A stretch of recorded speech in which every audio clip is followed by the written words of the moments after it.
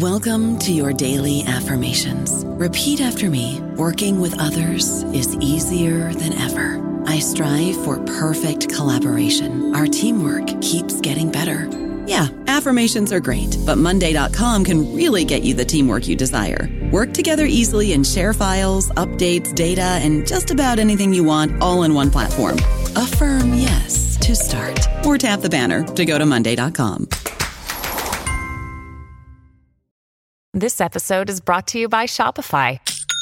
Forget the frustration of picking commerce platforms when you switch your business to Shopify, the global commerce platform that supercharges your selling wherever you sell. With Shopify, you'll harness the same intuitive features, trusted apps, and powerful analytics used by the world's leading brands. Sign up today for your $1 per month trial period at shopify.com/tech, all lowercase. That's shopify.com/tech.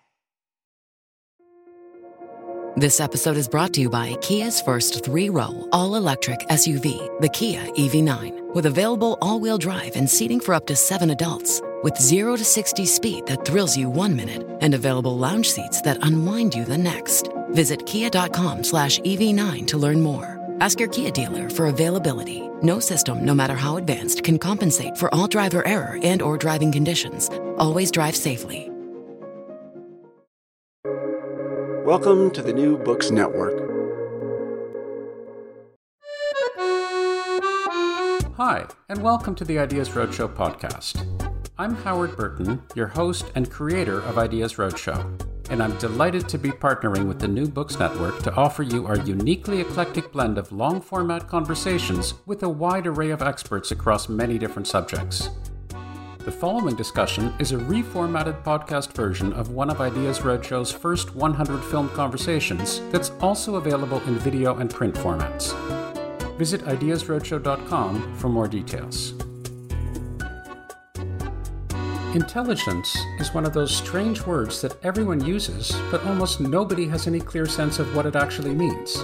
University of Cambridge neuroscientist John Duncan has thought about intelligence far more deeply than most, spending the better part of his research career involved in trying to clarify what intelligence is and what exactly it might correspond to neurophysiologically.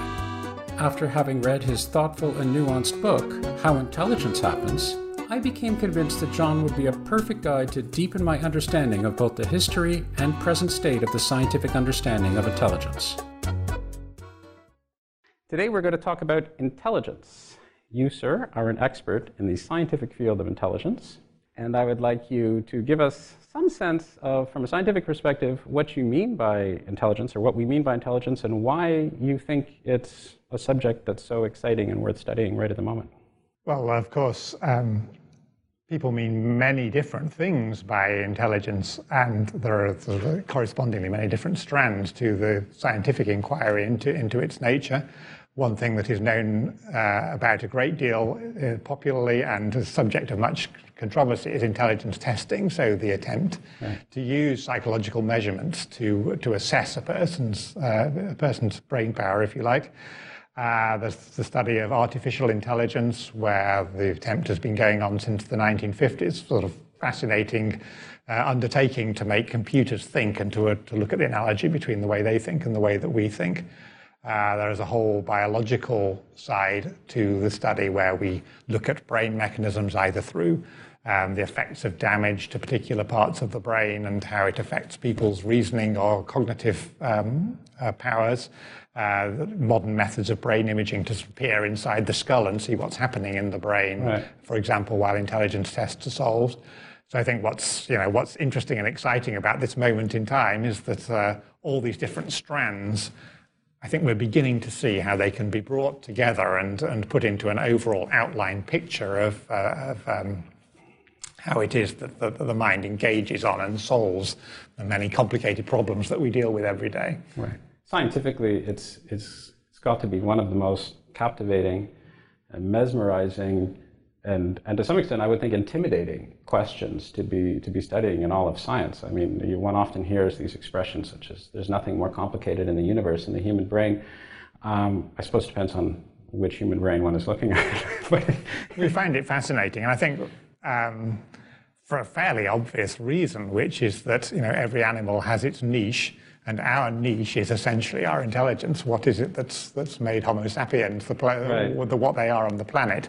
It's this ability to go into new situations and understand how they're structured and then bend the world to work out in our favor. So we find it absolutely fascinating. And I think this is both, to some extent, the strength, but also some of the risk of the study. I think one of the things is that we overvalue intelligence so that we make so many value judgments on the basis of simply that word. You say, I hate this stupid weather, it's really annoying me. Right. And I think that value element really gets in the way of trying to investigate this as a scientific enterprise. So much so that one could argue that to some extent, at least in the popular consciousness, the word intelligence has almost lost all meaning. I mean, from a scientific perspective, one wants to be rigorous, one wants to define what it is that one is talking about. But in terms of the man on the street, as you say, it's almost... it's extremely unclear what one means. One could be talking about knowledge, one could be talking about intuition, one could be talking about insight. I think we all have some basic sense of what it is. But it's to study something rigorously and scientifically, of course, is quite different. And you've written a book, a popular book, called How Intelligence Happens. And I have a confession to make, because when I started reading this book, I, as somebody who has a scientific background but who doesn't have a psychological background, was okay. So I have a physics background. I'll be candid with you.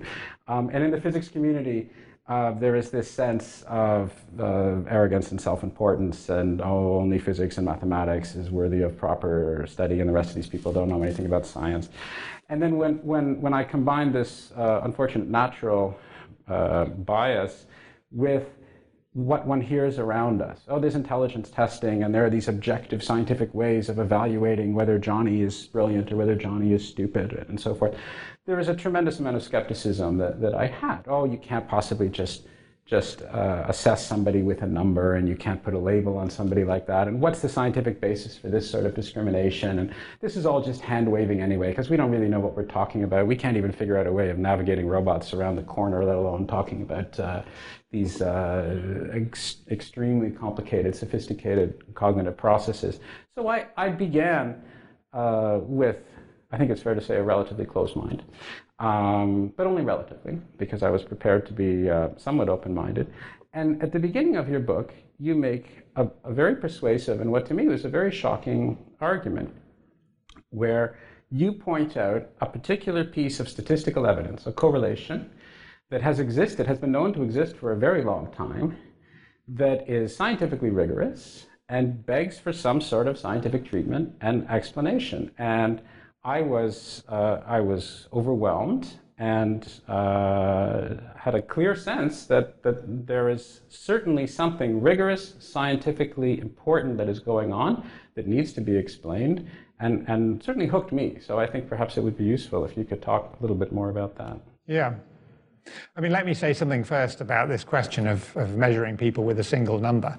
Actually, right from the very beginning of scientific study of cognitive abilities, which goes back now just over 100 years, it's been perfectly clear that you cannot, and it's obvious from everyday knowledge anyway, that you cannot assess somebody's abilities, and certainly not their worth, with a single number. In fact, there are an infinite number of things that you can measure about people which may be important about them in their lives, which certainly are important about them in their lives. And similarly, we value people for so many different characteristics, including their honesty, their good humor, their ability at maths, their ability to play football, and so on. So an infinite number of different things. So this is the truth. Right. And if you think you're trying to explain everything important about somebody with a test, it's obviously doomed. As far as I know, nobody has ever thought that, though many people criticize them for thinking it. Right.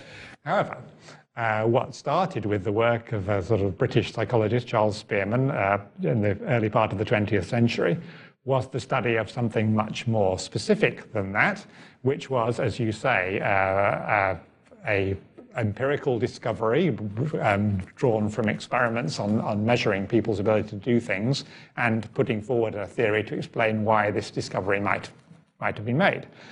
But the basic discovery is that if you give people a wide set of different things to do, they may be tests of memory, of problem solving, of of identifying briefly flashed stimuli, of deciding which two weights is heavier, many, many different things. And similarly, they can be in the laboratory like that, or they can be measurements of how well they achieve goals in their life, such as what job they have got or what their salary is and so on. And you find that overall there is a tendency for all of these things to be positively correlated with one another, which means that on the average, to some extent, it's true that a person who does well on one thing also is more likely to do well on other things. And the extent to which that's true is a measurable quantity, that you can see how much it's true that any two types of task or activity you look at are related to one another in that way.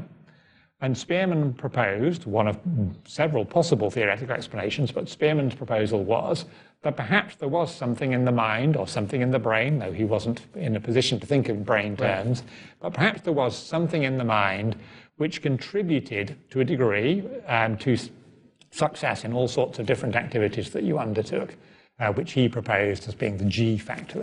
He named the G factor or the general factor. He intentionally kept it abstract like that because he had no idea what it would be in the mind that produced this, but this was one possible explanation for this pattern of positive correlations. And since then, I suppose a large part of the study of differences between people has been an attempt to understand what it is in terms of either cognitive information processing or brain processes could be the underlying explanation for this Spearman's idea of a G factor. Right. But it's worth remembering it's a theory. There are other possible explanations of the data, and it's there to explain a particular pattern of results, which is this universal positive correlation between different things. Right. So there are two very different things that are happening. One is the phenomenon itself, and the other is the possible explanation. And I must confess, I was not aware of the phenomenon itself. And to some extent, I think this runs somewhat, maybe it's an intuitive idea, but in terms of the popular consciousness, this is not something that I think we often acknowledge. So for example, a mother will say to her children, well, we're all good at very different things. Yes. You're good at X, and you're good at Y, and you're good at Z. Yeah, and that's true, of course, because G, if it's there, is only one thing. Right. If we all have, and also if all of the children have high G, of course, well, then maybe they will all be good. But I think the important thing, and the thing which really struck me as vital and noteworthy, and perhaps I'm beating this to death, but I think it should be emphasized, is that this is an absolute concrete statistical result based upon a wide sample of individuals, that there is a strong correlation with people who are good at any one thing will also tend to be good at something else, which may be completely different, as you say. It may be involving music, it may be drawing, it may be reacting to stimuli, it may be solving puzzles and so forth. And of course the correlations are not one-to-one, and the correlations are not strict, and there is a wide variety of human experiences. But this idea that you have a strong statistical piece of evidence is extremely suggestive that something very clear is going on. And I was not aware of this at all. And this may be shocking to you as a professional cognitive scientist, that there are people who claim to be reasonably educated that are aware of these things, and maybe I'm the only one in society who's not aware of it, but I suspect not. I suspect that this is something which at least should be brought to the attention as a piece of scientific statistical evidence. Now, what the actual theoretical explanation underpinning might be to best explain this, as you say, we could argue. I'm sure there's quite a bit of debate within the psychological community and so forth. But I think it's really worth emphasizing that very few people would argue that this is a piece of statistical scientific evidence that calls out for some sort of explanation. Yeah, I think if you're going to study the mind and brain as science, you have to be doing it this way. You have to be starting with the same way you would do any other aspect of science. But it's more difficult with ourselves because we come with this advanced baggage of how we think about human nature. But I think if you're going to make progress as a science, it has to be done this way. You have to start with observations, either quantitative or qualitative, and theoretical structures to explain those observations, and not try and step too far out of that to say, how does this relate to how I used to think about the mind and the brain when I was a normal person rather than a scientist, because often that gets you into severe trouble. And actually what you say about what you would have assumed before you read the book, I think captures something that's very important about about everyday thinking concerning ourselves, and that is that it's immensely flexible, and people are perfectly happy to entertain flatly contradictory views without ever noticing that they are. So I think it is true that in everyday life, we do say to, especially Americans love the idea that everybody, in a sense, has equal opportunity, right. And tell all their children they can all be president one day. Absolute nonsense, well, but anyway, it's nice to believe it. It's not clear you actually need to have strong intellectual capacities to be president. That's a whole other issue. Well, you need something.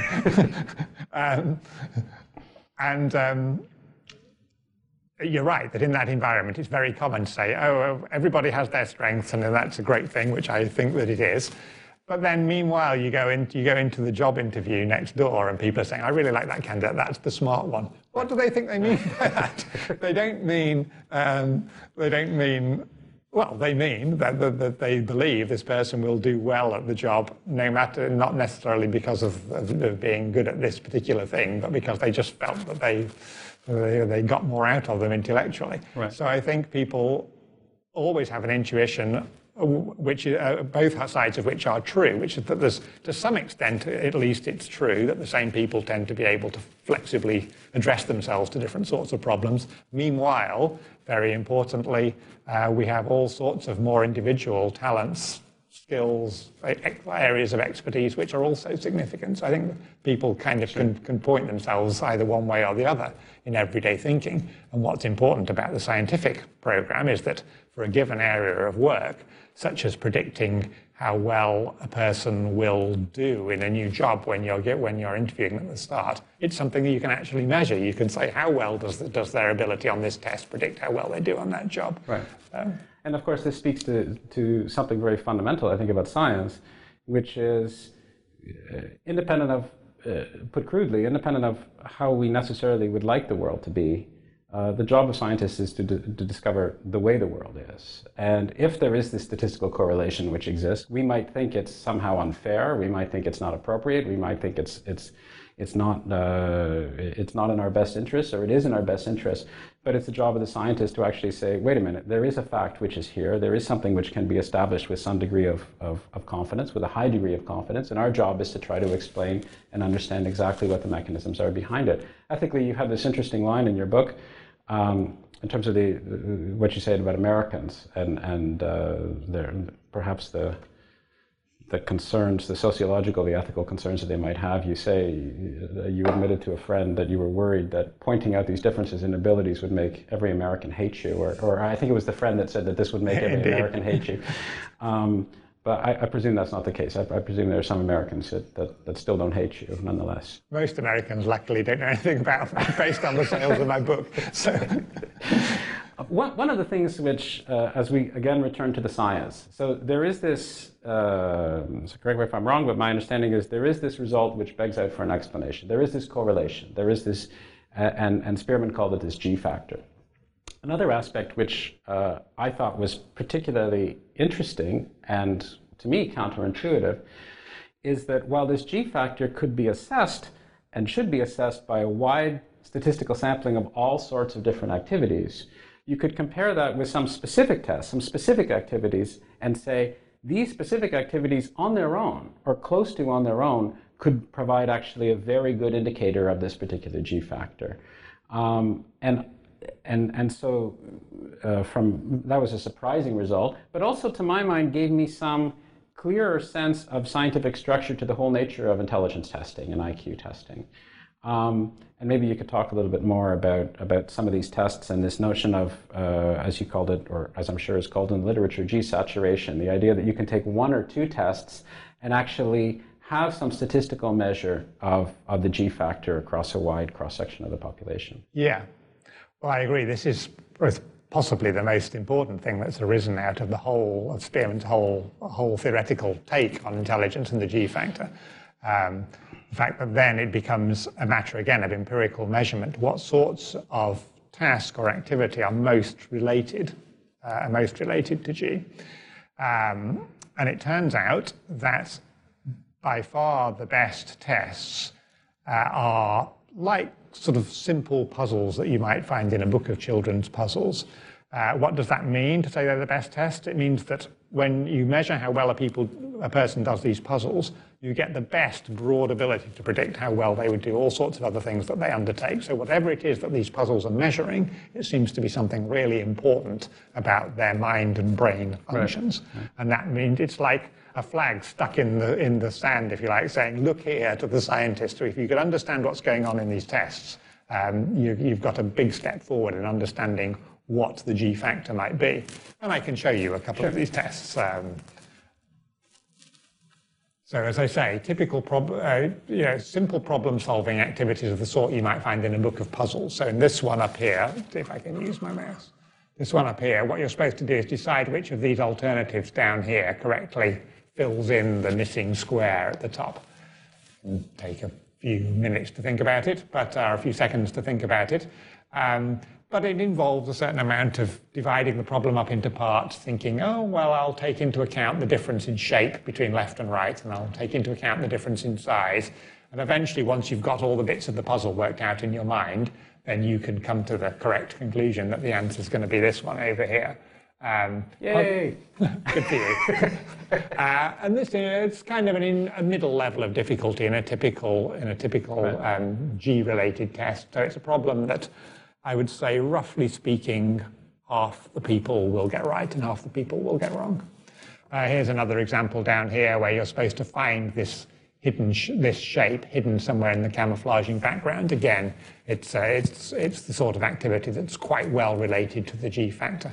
That would probably take you a little bit longer, so I'll not give you time to solve this one. Or here's a number series where you get 1, 2, 5, 26. You're supposed to work out what the next step would be.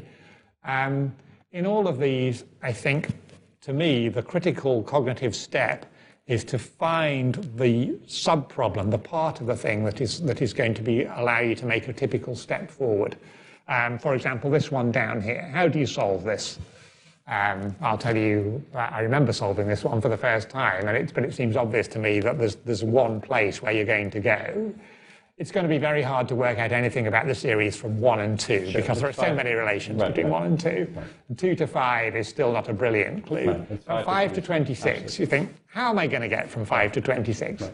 And at that point, squaring 5 is likely to come to mind. It's because you've seen something that's a big clue in the puzzle. And once you've squared the 5 and added 1, then it's pretty easy to go back to the rest and see that you've got the rule.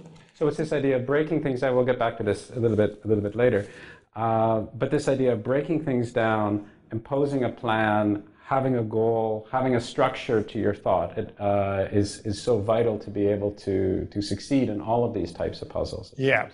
In my I would say at this stage, hypothesis, it's certainly not accepted scientific fact, is that process of finding useful structure within complex problems and dividing them into solvable parts, as like, is the absolutely critical thing that G is concerned with. Right. And if that's true, then it relates to many other aspects of the study of intelligence in an interesting way.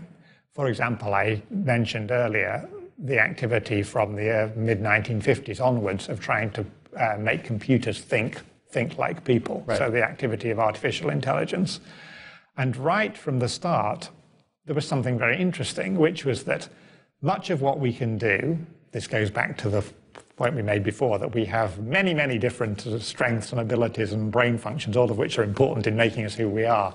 Many of those things, such as looking across the room and being able to recognize that there's some tables, there's some cameras, there's walls, the layout of the whole room, right. Computers are still absolutely hopeless at that. Right. They're just nowhere, what we do effortlessly, computers are still nowhere near able to do. Right. But what we think of as intelligent thinking and reasoning, computers were very good at right from the start. The first artificial intelligence enterprise, serious artificial intelligence enterprises, was cracking problems like proving theorems in formal logic. This was the work of Newell and Simon and others in the 1950s.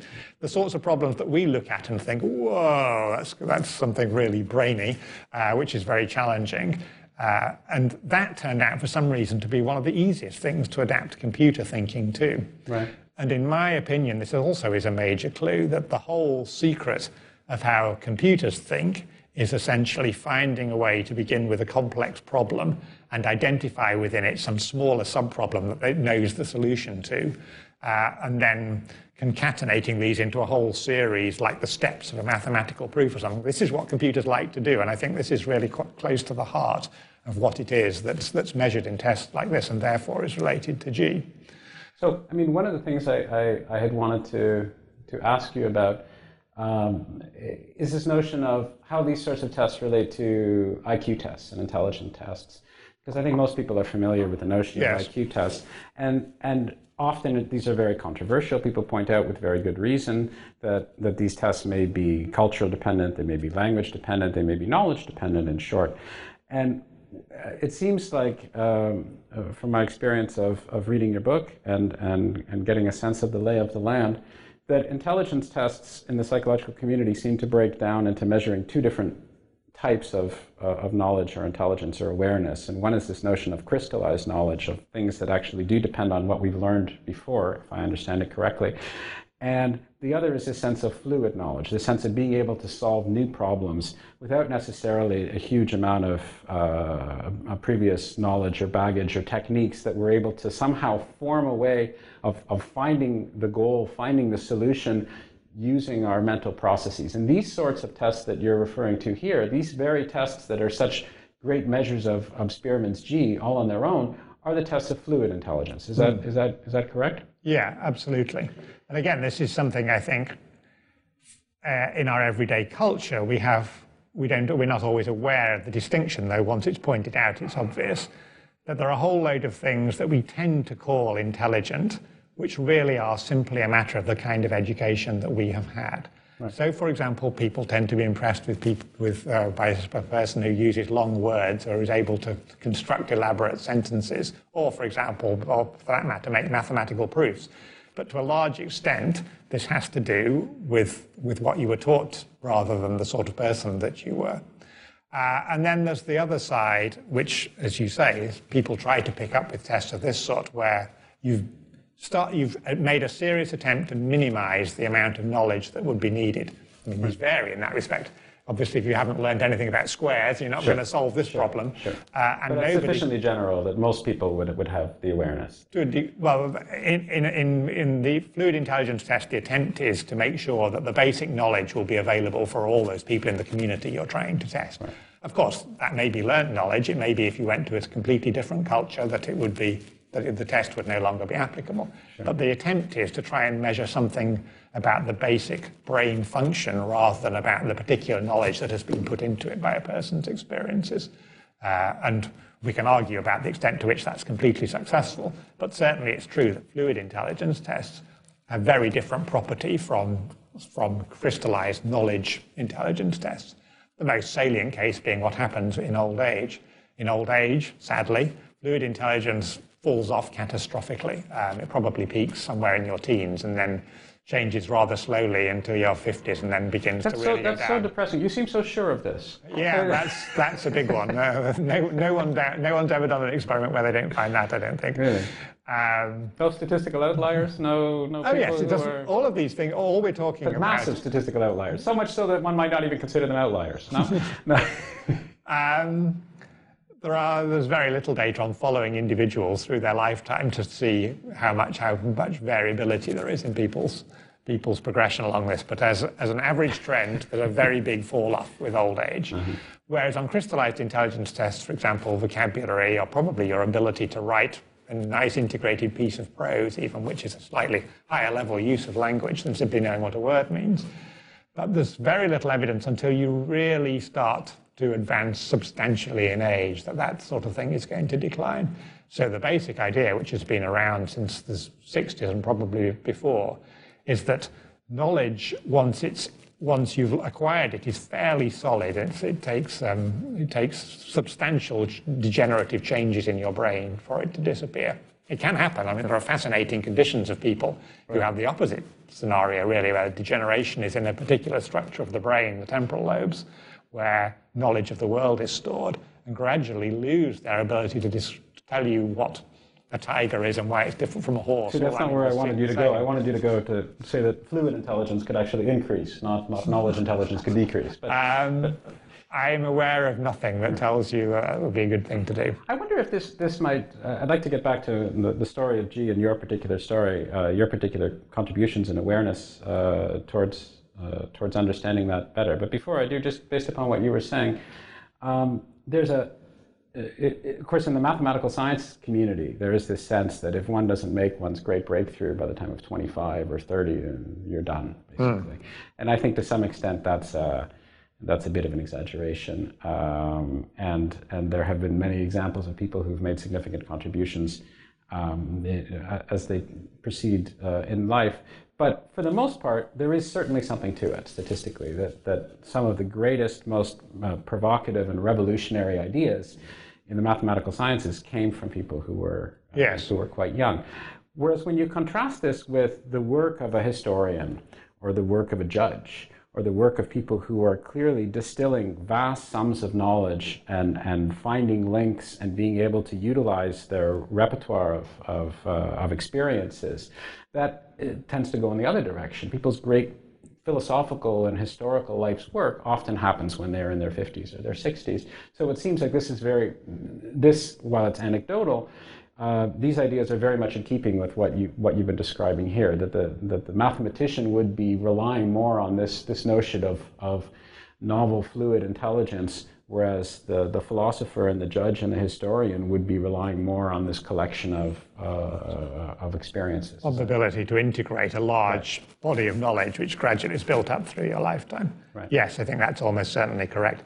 Charles Spearman himself, incidentally, was very concerned about this puzzle, that he seemed to have invented this method for measuring the G factor that was so important in a person's life. And then pretty soon it was discovered that this would be at the maximum in your 20s. And then he started to say, so why is it that that our governments are run by 70-year-olds and all major activities tend to have the organizational part done by older people?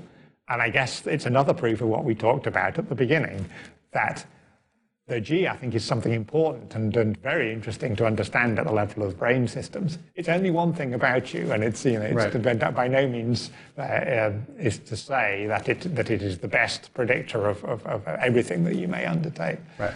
But it does exist, and it is there. And there is this statistical correlation. This G does exist. We have some ways of measuring it reasonably precisely. And since we all believe that thought processes originate in the brain, and that's, if we want to study why people are better at certain cognitive tasks than others, then we have to look at the brain. The question is, where is it in the brain? Yes. And let's look neurophysiologically.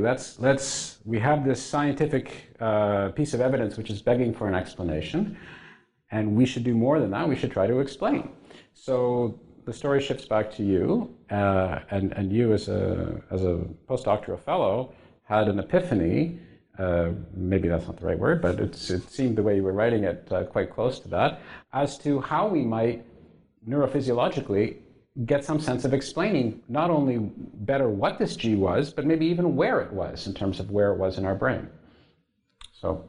Yes. Well, let me step back a bit and talk about the layout of the brain and what the different parts are good for. Right. Much of our early knowledge on this comes from the 19th century onwards, on the consequences of damage to particular brain regions in patients with stroke or tumours, other neurological conditions.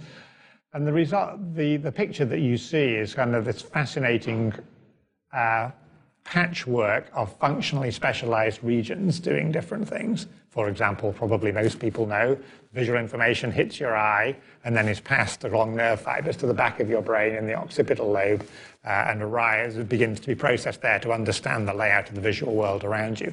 And if a stroke patient has damage right at the occipital lobe, they can either be rendered completely blind if it's too close to the beginning of the system, or they might have inability to recognize faces or to navigate their way around a visual environment. So many separate brain modules, if you like, doing specialized things. Similarly, speech. Everybody knows that with a stroke in the left hemisphere, the person can lose their ability to understand speech or to generate speech, or the combinations of the two. Right. Sometimes quite fascinating tiny little islands of inability, such as the inability to read simple function words like a or but or the, and yet they can still read a word like chair or crocodile or hippopotamus. So wow. They can really specific words that they can't actually. Or classes of words. In this condition of deep dyslexia, the result is that the person can read so-called content words, often complicated or low-frequency words, but they can't read what would seem like the simplest or easiest words like but or and. You have a difficult field, man. Yeah. And so on. So almost every aspect of behavior you can think of, memory, control of the body, reaching out to a particular part of space, being aware of things on one side of space, often damaged in brain injury. So all of these things suggest a picture of substantial modularity of a complex organ, the brain, and different parts are responsible for different parts of our mental lives, if you like. And in that context, what could be the basis for Spearman's idea of G. And let's remember again, G is just a theory. There are other ways to explain the data he was trying to explain. It was just his theory. And I guess both first from the study of brain damage and then later from the study of functional brain imaging with PET scans and functional MRI, an answer has started to emerge and goes back to these puzzles that we're looking at here, because we can ask, what is it in the brain that is active while people solve puzzles of this sort? And it turns out that the answer is, in some way, somewhat complicated, but also surprisingly simple, in that it's far from the whole brain that is specially recruited when you're doing tasks like this sort. Instead, it's a very particular network in the so-called frontal lobes, which are the part right behind your forehead, and the parietal lobe, which is sort of top and rear, if you like. In fact, we'll show a picture here in case. So here at the top, you'll see again, the person is being asked to solve this puzzle, not unlike the puzzles that I gave you. And then in the middle, in the outline of their head, or here the brain has been removed from the head by computer, you see this pattern of activity. I was pointing up here to the frontal lobes and to the parietal lobes, which seems to be the specific core brain system that's recruited by tests of this sort. And very interestingly, if you give many different sorts of tasks, tests of memory or language or even identifying faces or holding something in short-term memory, this same network tends to be a part of the brain's response to that. Often all the other individual modules that are important for that particular task, such as a language module, they're active too. But a part of the brain's response is this, what I think of as a core network related to intelligence, or G. So whatever it is, it's something that's important in organizing many different sorts of activity, which is just what you should think if it's going to explain the G factor. Right. And much of what we're doing now is trying to understand what's going on inside these regions of the brain as problems are solved. When you first brought out this description of this theory in your book, and you described how you came upon this particular development, you talked about some specific experiments that you were doing. You talked about, and correct me if I don't represent this correctly, but you talked about you and your partner, and your partner was somewhere off in a van somewhere, I believe, yes. And he was conducting tests very similar to the ones you showed before about finding these shapes in a larger shape. And your tests were, and then the people who were participating in those experiments would then come from being in the van over to your office or your room or wherever it was that you were.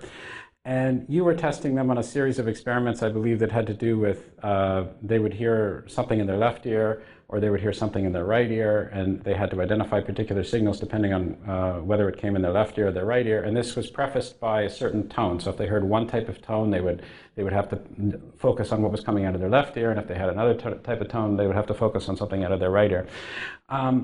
And you pointed out that that some people were better at this sort of task than others, and what struck you as particularly noteworthy after a while was that the same people who were had difficulty with your particular tasks had difficulty with the task that we talked about before, which is finding the shapes and so forth.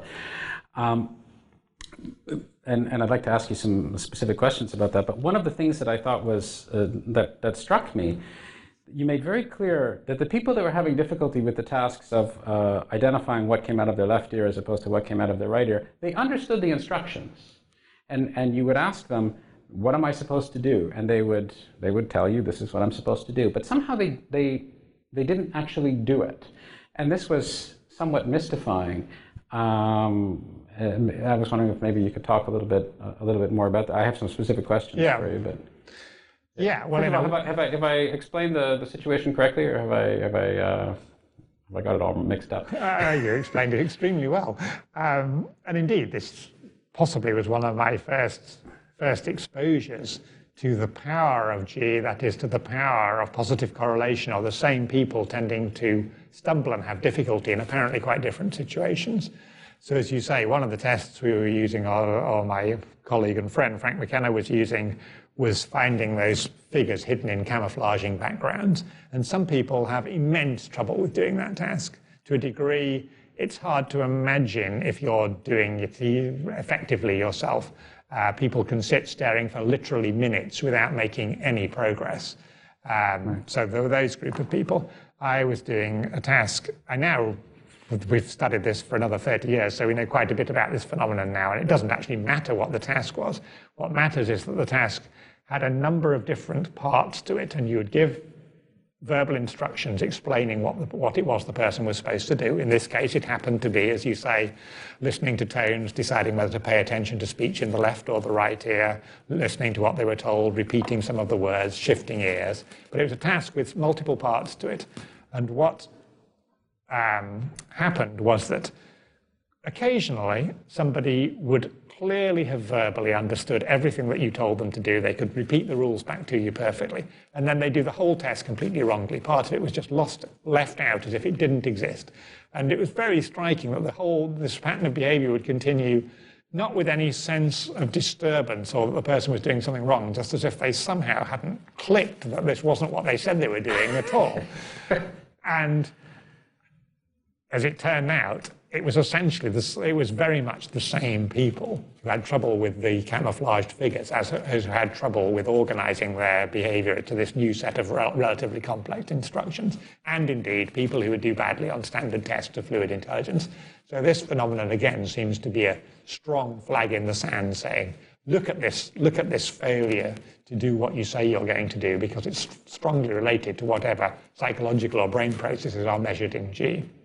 And it immediately caught my excitement, because there is, in the literature on people with brain damage, a particular type of patient who's known to do this sort of thing in a more extreme way, even in very simple tasks. So here's a classic example. The experimenter says, when the light goes on, I want you to lift your hand up. The light switched on. The patient says, I should lift up my hand, and sits there doing absolutely nothing. Now, obviously, they can lift up their hand. In fact, if the experimenter then says, look here, I switched the light on, you should lift up your hand, then they do it.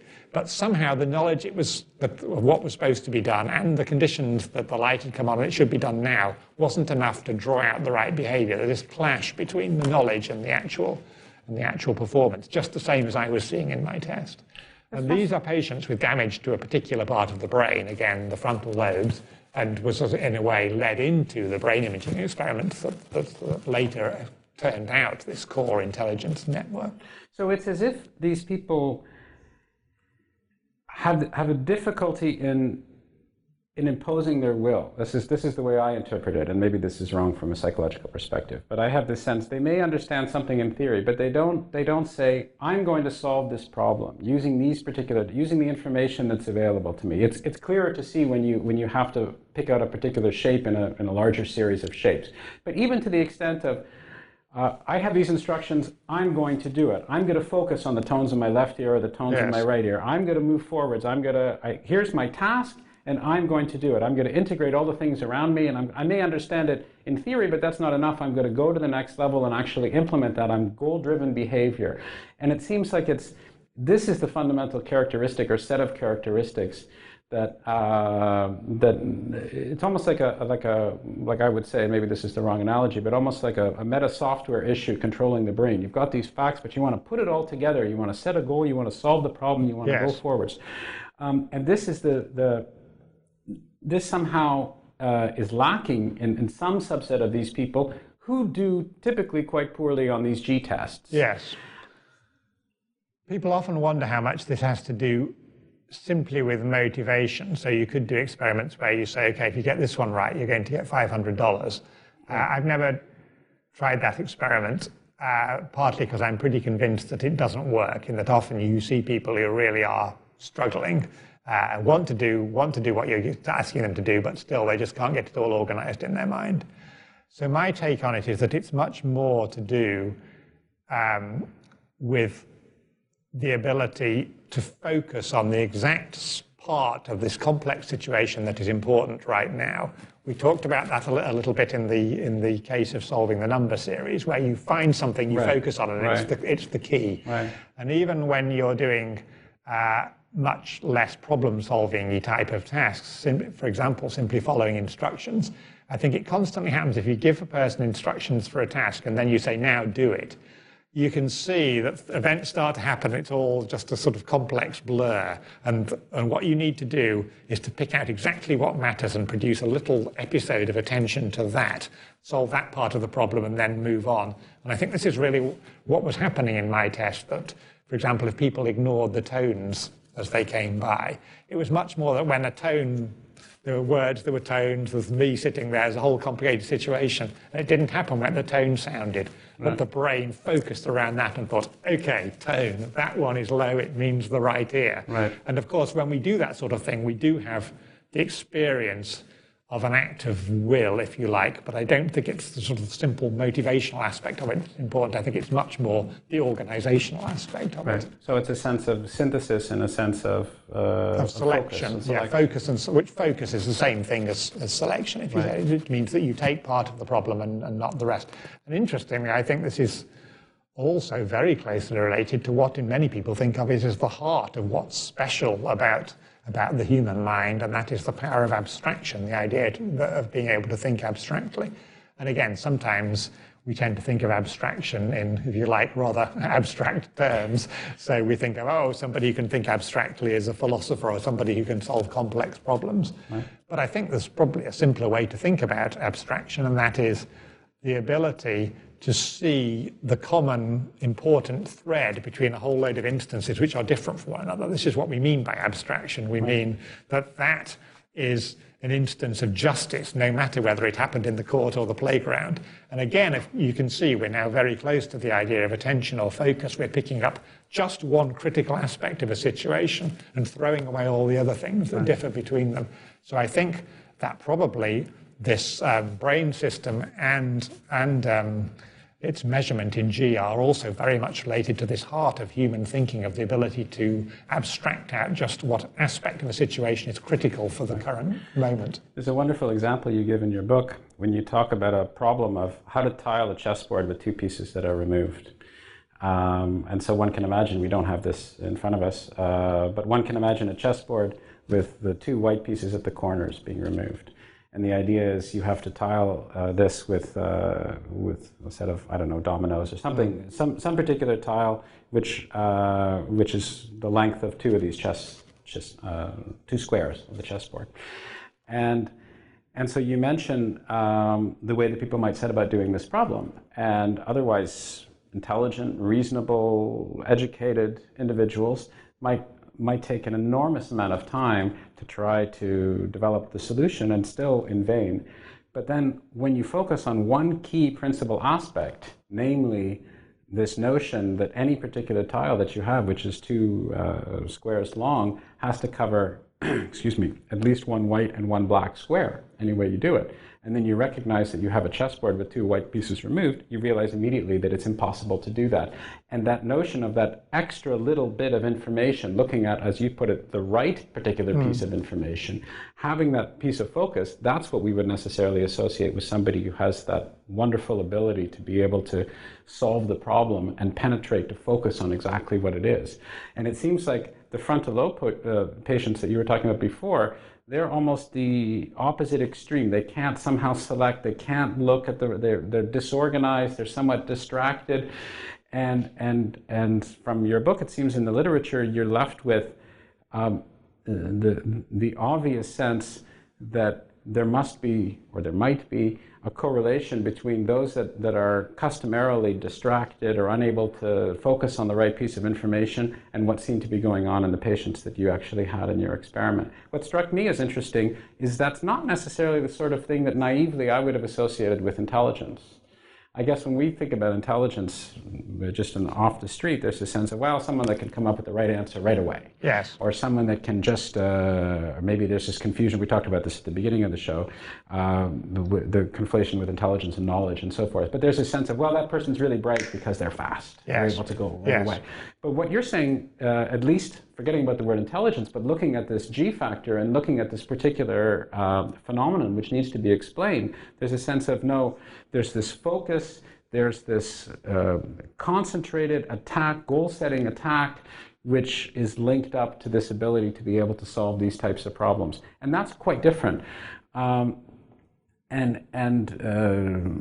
Before I ramble on indiscriminately, there was a wonderful example that you also gave about the sea captain, who was able to do the opposite of the problems that these frontal lobe patients were able to do, of this HMS Surprise during the Napoleonic Wars. I don't know if you remember, because I read your book probably more recently. I love Patrick O'Brien. This is a fictional sea captain, but a beautiful example. Oh, really? Was it a fictional sea captain? Yes. Oh, see, I thought this was real. I had already added this to my experience. Well, let me recommend to you the Patrick O'Brien series. Okay. Once you start on the first one, you'll read all the way to the end inevitably. Yes, I mean, what you say about speed is very interesting. There is actually a very, much of what I think is controversial, probably all of it, and one very well-established camp in thinking about the G factor is that it is very much to do with mental speed.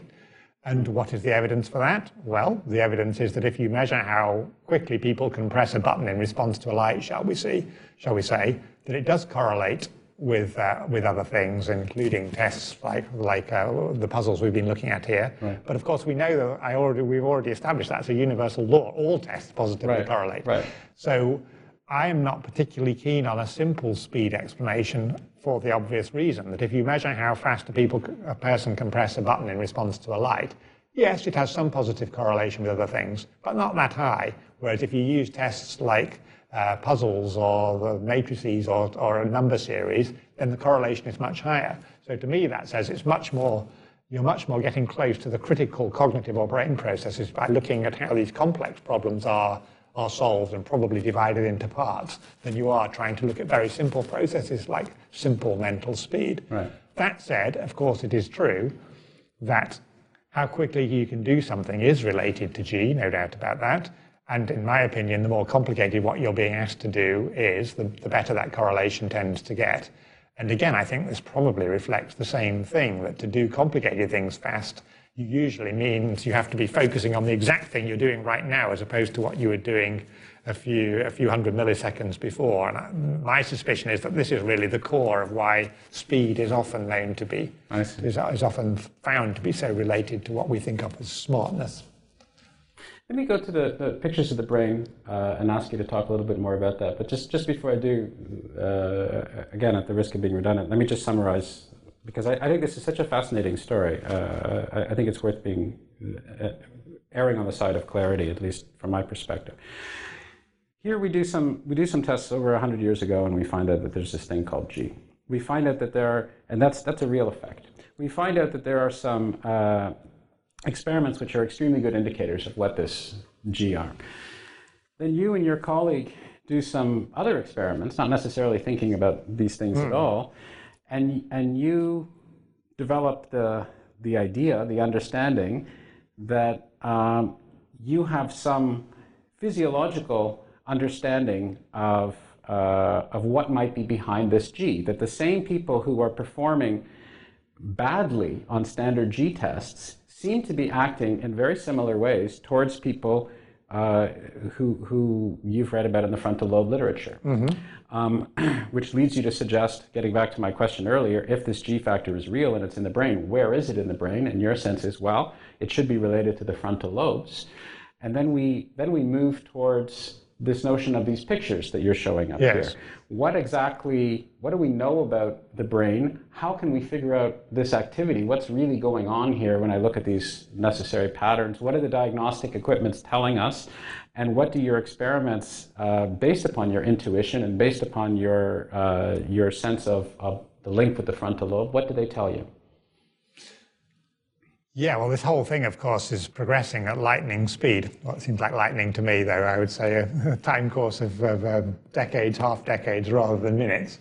Because when we started this line of thinking, which was in the early 1980s, our evidence about assignment of function to different parts of the brain came largely from brain damage. Of course, that's extremely coarse. Why? Well, animal experiments give you better data, but human experiments are very coarse because the damage that you end up with varies randomly from one person to another. It rarely respects the exact boundaries of the particular parcel of the brain that is functionally important.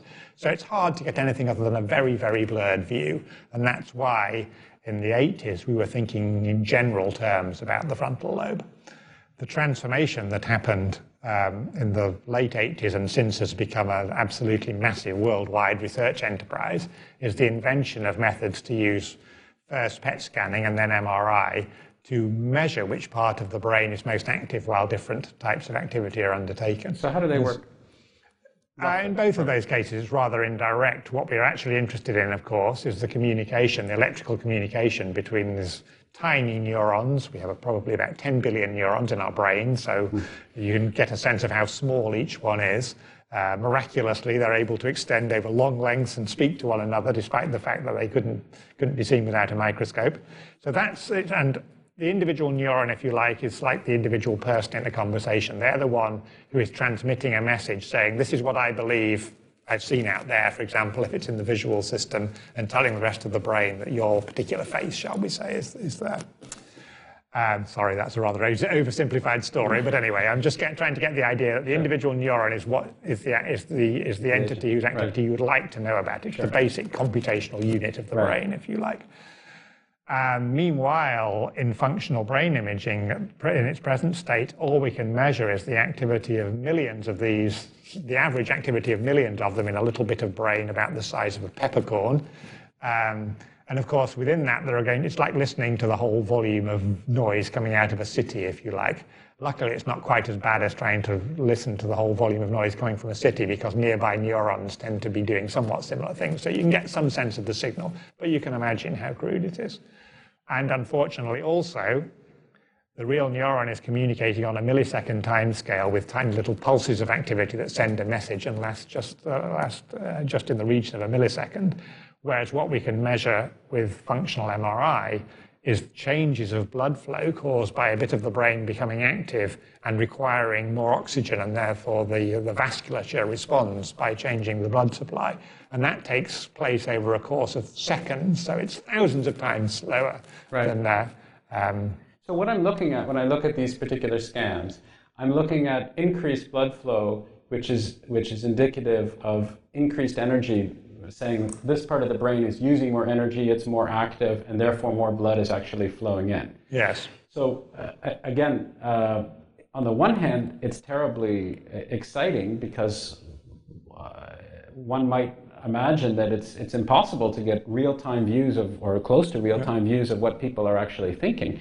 On the other hand, it's not quite what we would ideally like, because what we would ideally like, so far as I understand, is we would like to be able to measure the actual neurophysiological firings. Yeah, the communication of individual neurons and patterns of neurons, populations of neurons. But PET scans are working effectively the same way, right, as functional MRI is working. Yeah, in fact, even much slower time scale. So fMRI was a substantial step forward in terms of temporal precision of the sorts of questions you could ask. But still, we're very, very limited. So to go back to my story, what we see with this method, despite its limitations, is of course much more refined than what we could ever have understood by looking at brain damage. We're now not talking about the whole frontal lobe by any means. The frontal lobe would be sort of this whole area like this, part of it hidden underneath the temporal lobe here, And a similar size, if you're looking from the inside of the brain outwards, there's a whole further section. Right. So it's quite a tight little network within that, which we can see with functional MRI, which we could never have got from brain damage, and the same in the parietal lobe. So now this method is useful for targeting attention on the exact bit of the brain that we're interested in, but still is very limited in how much you can peer inside it with this method and say, so in computational terms, and at the time scale of the millisecond time scale or tens of milliseconds of time scale of actual thought, what is going on in this system. It can tell us some things, but there's a lot that it can't do. This will all, I'm sure 50 years from now, this method will not be used. Instead, we will have invented ways to get highly spatially accurate and temporally close measurements of actual electrical events in the brain, which at the moment we simply don't have. I guess just a small pragmatic question. So I've had an MRI on my knee, which probably didn't display a tremendous amount of neural activity, at least I hope not. But when I had my MRI on my knee, it was extremely noisy, and I was told to lie very, very still, and I did, at least I think I did. So I had the MRI, and then I came out, and so forth. I could imagine if somebody is told to think about a particular set of thought processes and lie very, very still, it might be quite difficult to actually do as an experimental cognitive scientist, to get people to be lying incredibly still so that you can actually measure neural activity and to even be thinking about things while this noise is going on. It must prove quite challenging experimentally as well. Does it, or are there aspects to functional MRI that I'm missing somehow? It is challenging, but the challenges aren't necessarily the ones that would immediately come to mind. So in fact, once you do have to get the person to lie still, but if the person is told to lie still, they generally can lie pretty still. Okay. So occasionally people move too much and have to be thrown out of the experiment. But told to lie still, and then they have a screen in front of their eyes which is mounted inside the MRI scanner. Right. And events occur on it. For example, it might be this problem that's shown at the top of the picture here, and they have to think about the solution and usually press buttons to indicate an answer. So that all works reasonably well. The main problem, in fact, and the noise is loud, it's only loudish, and usually people are equipped with earplugs, so they're not feeling deafened. They're not feeling as if you're walking. So they can concentrate, but there's no issue concentrate there. Fine. The real problem for me and many others is that you're lying in there in a rather dark environment, and it's a bit noisy. It's like taking babies out in the car, and pretty soon you're struggling to stay awake.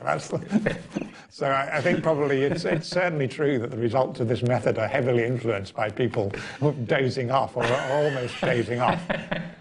And of course, the other problem is that it's rather a confined environment. So there are a significant number of people who, as you slide them in, say, I want to get out. I find, again, a slightly funny thing that just for a few seconds you feel this, the first time you go in, you feel this slightly claustrophobic, panicky sense that things are out of your control. Right. And very quickly that adapts, and then you're bored stiff and, as I say, dozing off. So have you done it yourself quite often? Yeah, I've done it reasonably often. Actually, I was rejected fairly early on because my brain is such a mess that I wasn't considered representative of normal. What is a mess, scientifically speaking? I mean, what were you?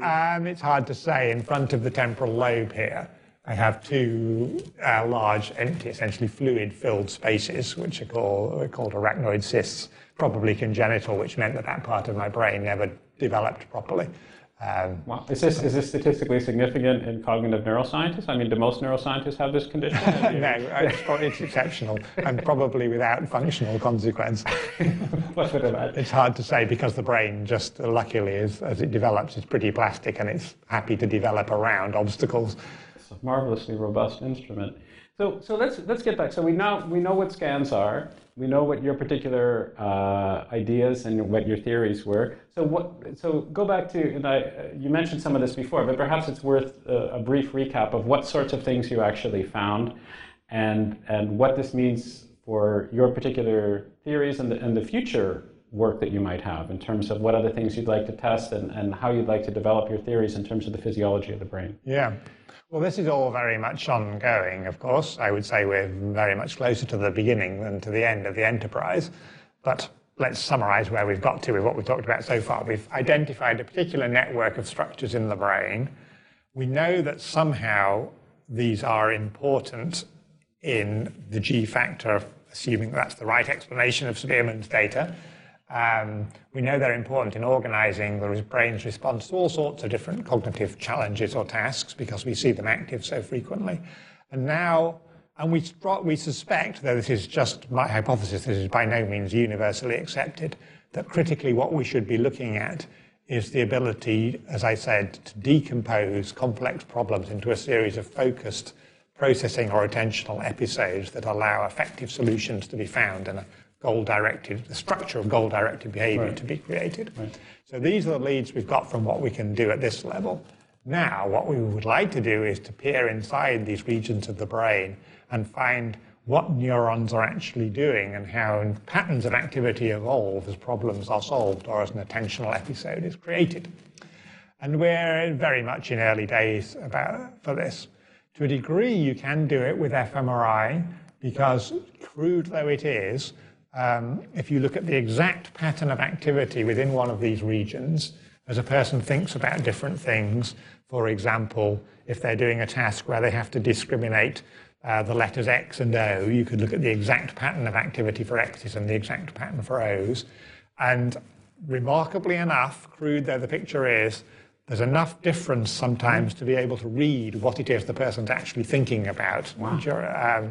So it is kind of a first step of reading somebody else's mind with a machine. Coarse though it is, we're significantly you can detect differences at that level. Yeah. That's remarkable. Yeah. These experiments have been going on for 5 to 10 years now, and I'd say we're still somewhat finding our feet with the exact methods that work best, but to a degree it works surprisingly well. And especially back here in the visual system, for example, you can get quite detailed information about what sort of image a person is looking at.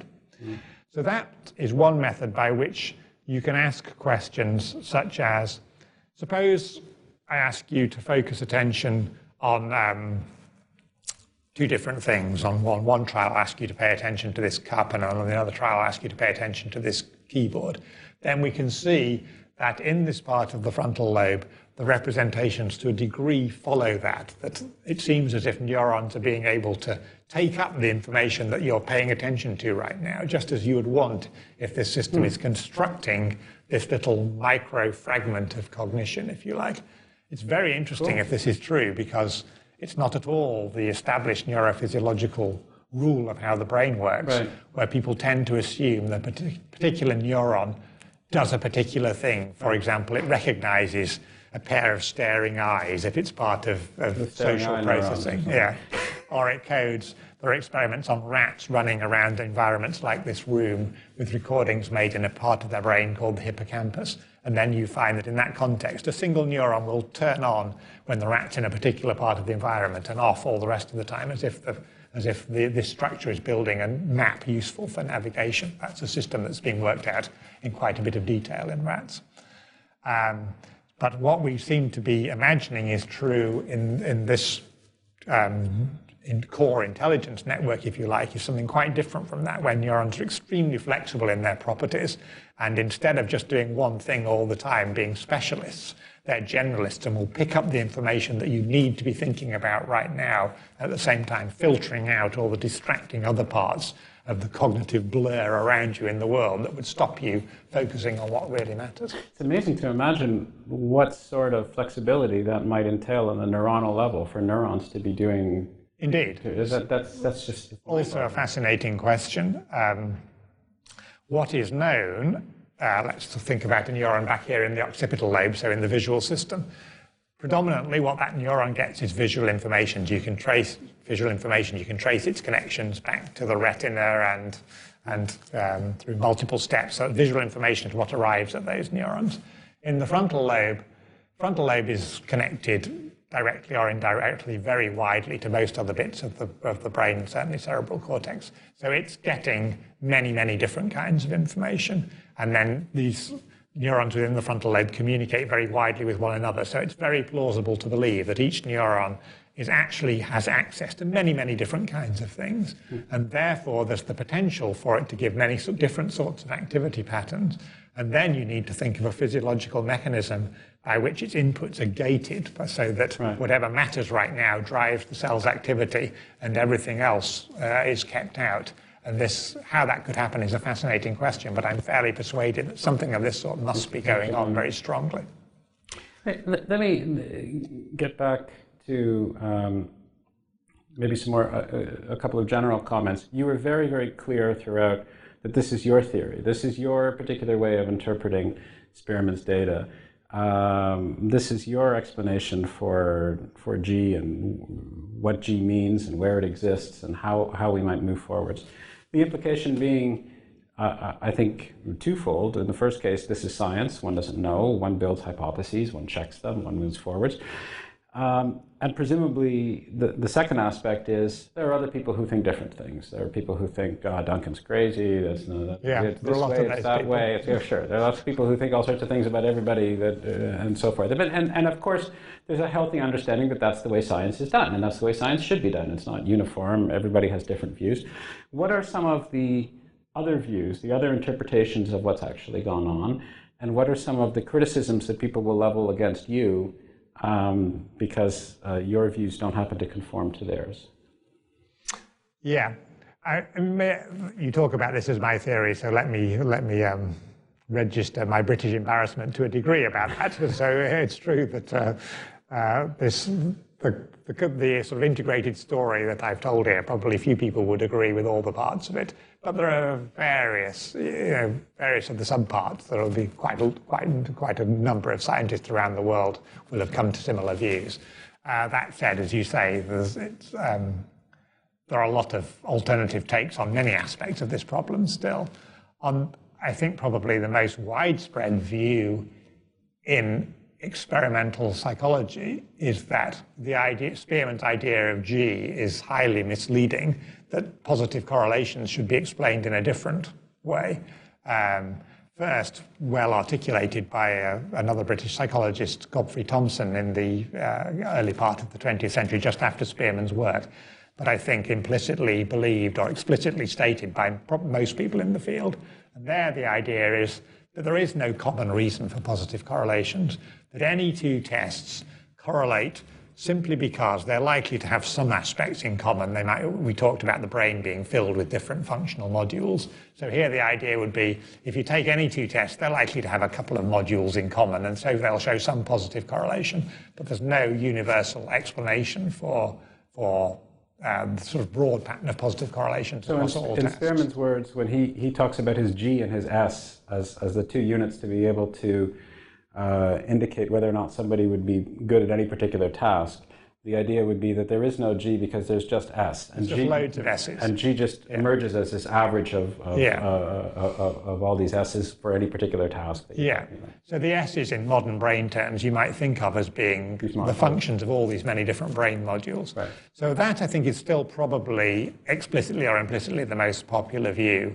And it's easy to prove that if you simply look at data on correlations between people's performance on different tasks, the two theories are completely indistinguishable. They can always be moved around to explain one another's data. Right.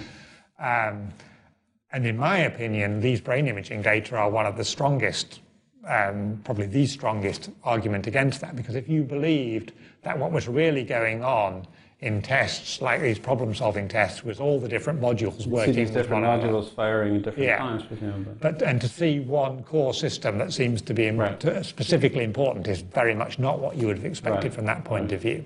Now the debate moves to a new level. If we accept that this core system is somehow the most important thing, can it in its turn be divided up into separate functional parts? So again, the G has many separable components, or several separable components to it. And I think, at least physiologically, the answer to that is almost certainly going to be yes, because it's hard to tell from these pictures. But within this network are included some really very anatomically different structures with different structure within them of the cells and the way they're connected to one another, but also very different connections to other parts of the brain. Right. So it's extremely unlikely that all the different parts of this network are doing exactly the same thing. That would be rather crazy. Sure.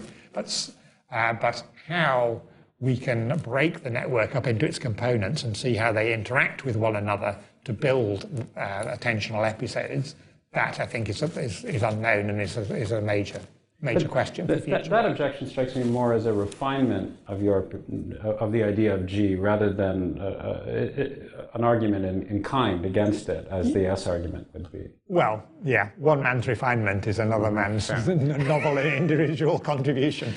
I agree with you, but many wouldn't. But anyway, I certainly think this is going to be one of the major topics for expanding this line of work further. And another thing that we haven't talked about, but it's worth emphasizing, that if we want to answer questions like this, again, MRI is a very crude technique for doing it. What's much better is to look at the actual individual neurons within each structure at the time scale they're working, and then perhaps work out how a pattern in one part of the network then feeds on to influence and create a pattern in the next part. And some of these experiments so for this experiment you need electrodes in the brain that can actually record neural activity, which can be done in human patients, for usually epilepsy patients who are being explored to find the epileptic focus before surgery. You can have often many electrodes inserted in the brain. It's all completely painless because there are no pain receptors in the brain. Right. And then you can actually get a window on what neurons are doing as the person undertakes a bit of goal-directed behavior. And similarly, the same sorts of experiments are also done. We were talking about rats running around the environment in animal experiments with electrodes inserted in the brain, trying to see what neurons are actually doing. And those experiments, again, give a much more detailed picture of what I was talking about, that, again, shall we say, in the region of lateral frontal cortex, that as behavior unfolds millisecond by millisecond, you can see these tightly focused patterns of activity which pick out the particular thing that the animal has to be processing right now. So we need better technology, we need better processing power, and we need those physicists and mathematicians to work harder to give us better diagnostic tools. Yeah. I'm sure it will happen that somehow, either through MRI or other means, people invent a method to measure what you want to, which is the actual electrical activity of neurons. Right. For example, looking at the synapses as the neurons communicate with one another, with an MRI machine or something similar that gives you nice nice spatial precision of where you're looking in the brain. Right. And when that happens, our whole topic is going to be transformed. Then instead of, at the moment, we are frantically trying to see through a very blurred lens what's going on in the brain. Then we're going to have a beautiful lens, and instead we're just going to have this absolute flood of data where there are, as I say, literally billions of processing units, each communicating through thousands of connections with other ones. Right. And at that point, the problem is going to be trying to condense these data into some form of comprehensible framework. And this is, the adventure of science. I think we have essentially no idea of how that enterprise will unfold, but I am quite sure that one way or another it is what we will be doing 50 years from now. That's going to be a lot of fun. Let me, because I'm sure you're right. I'm sure it's going to happen. The question is when it's going to happen, and whether we'll be around to actually see it. But yes, and whether you'll be around. You've got a better chance than me. Well, not fair. Whether you'll be actually able to participate in it is perhaps most interesting. So let me conclude perhaps by asking the $64 million question, which I imagine that other people who are thinking about this might have asked. And that is, again, let's recap before I ask the question. So here's this G thing.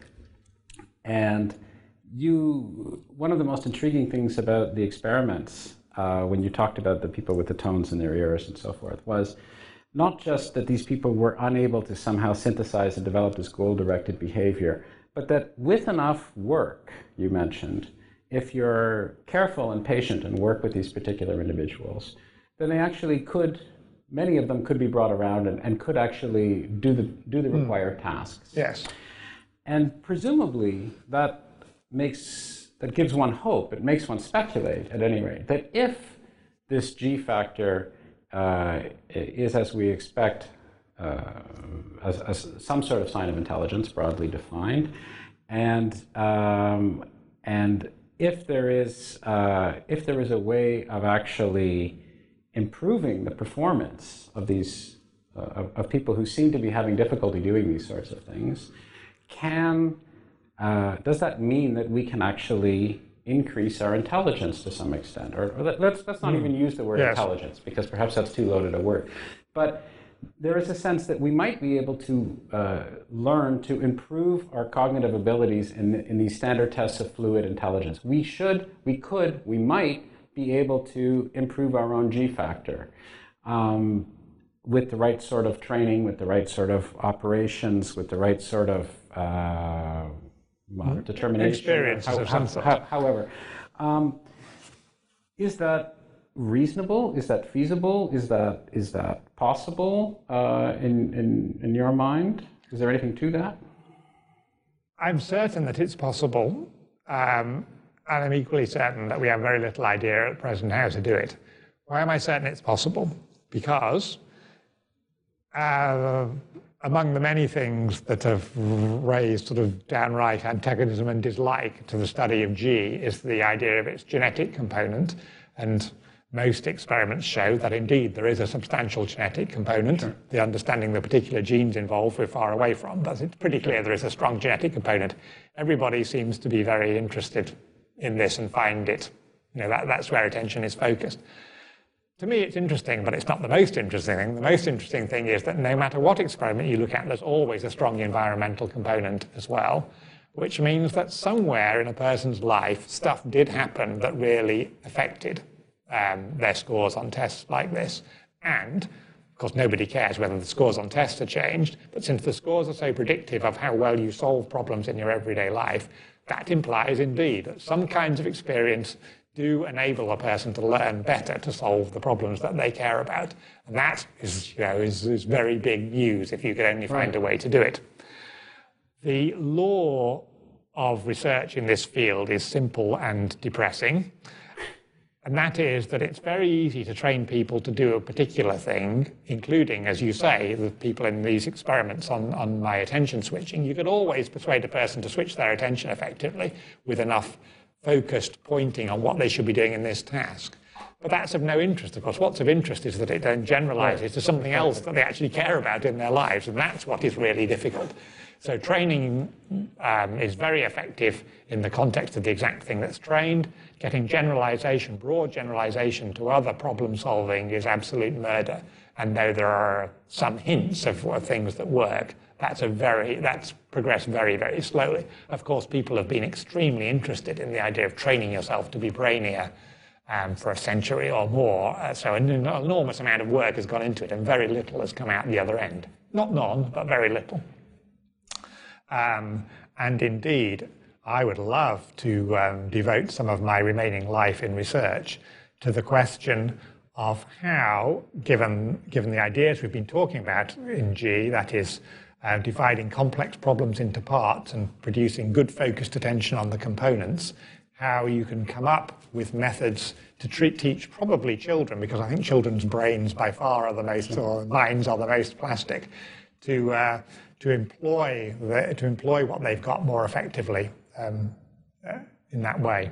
So the sorts of things, it's very plausible to me that indeed there is a great deal of variation in the way that, for example, adults interact with children or their peers interact with children, in training them to pick a part of the problem and stick with it till it's done and then move on in a nice, clear way. That seems like something you probably your interactions do help to shape. Right. And I would very much like to do some research on how effective, or whether this is a way forward. As I say, not just in training children to do particular things like jigsaws well, but to use their whole mental machinery more effectively. And I'm sure there is an answer out there. It's just proving damn difficult to find it. Well, that's part of the joy and thrill of science. Indeed. And of course, I personally think that I love basic knowledge. I think human beings are essentially born to love basic knowledge for a reason. I mentioned right at the beginning of the interview that I think it is our ecological niche, that understanding the world around us is what's made us what we are, and we are born to have a thirst for knowledge, to die to do that.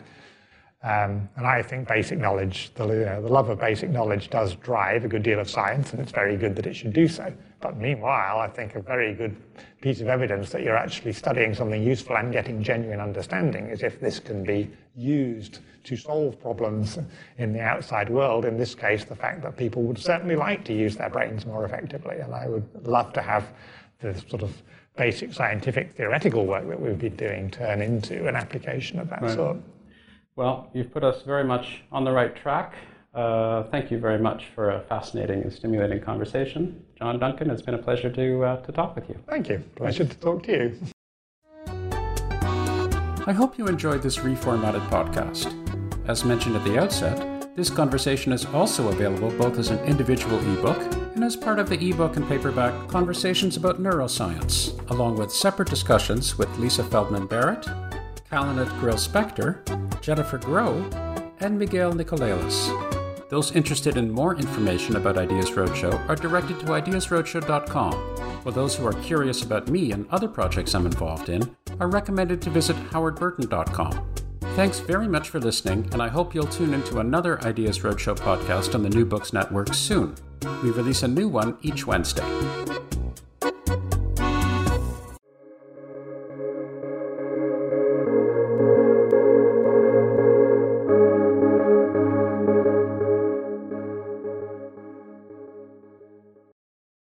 Lucky Land Casino, asking people, what's the weirdest place you've gotten lucky? Lucky? In line at the deli, I guess? Aha, in my dentist's office.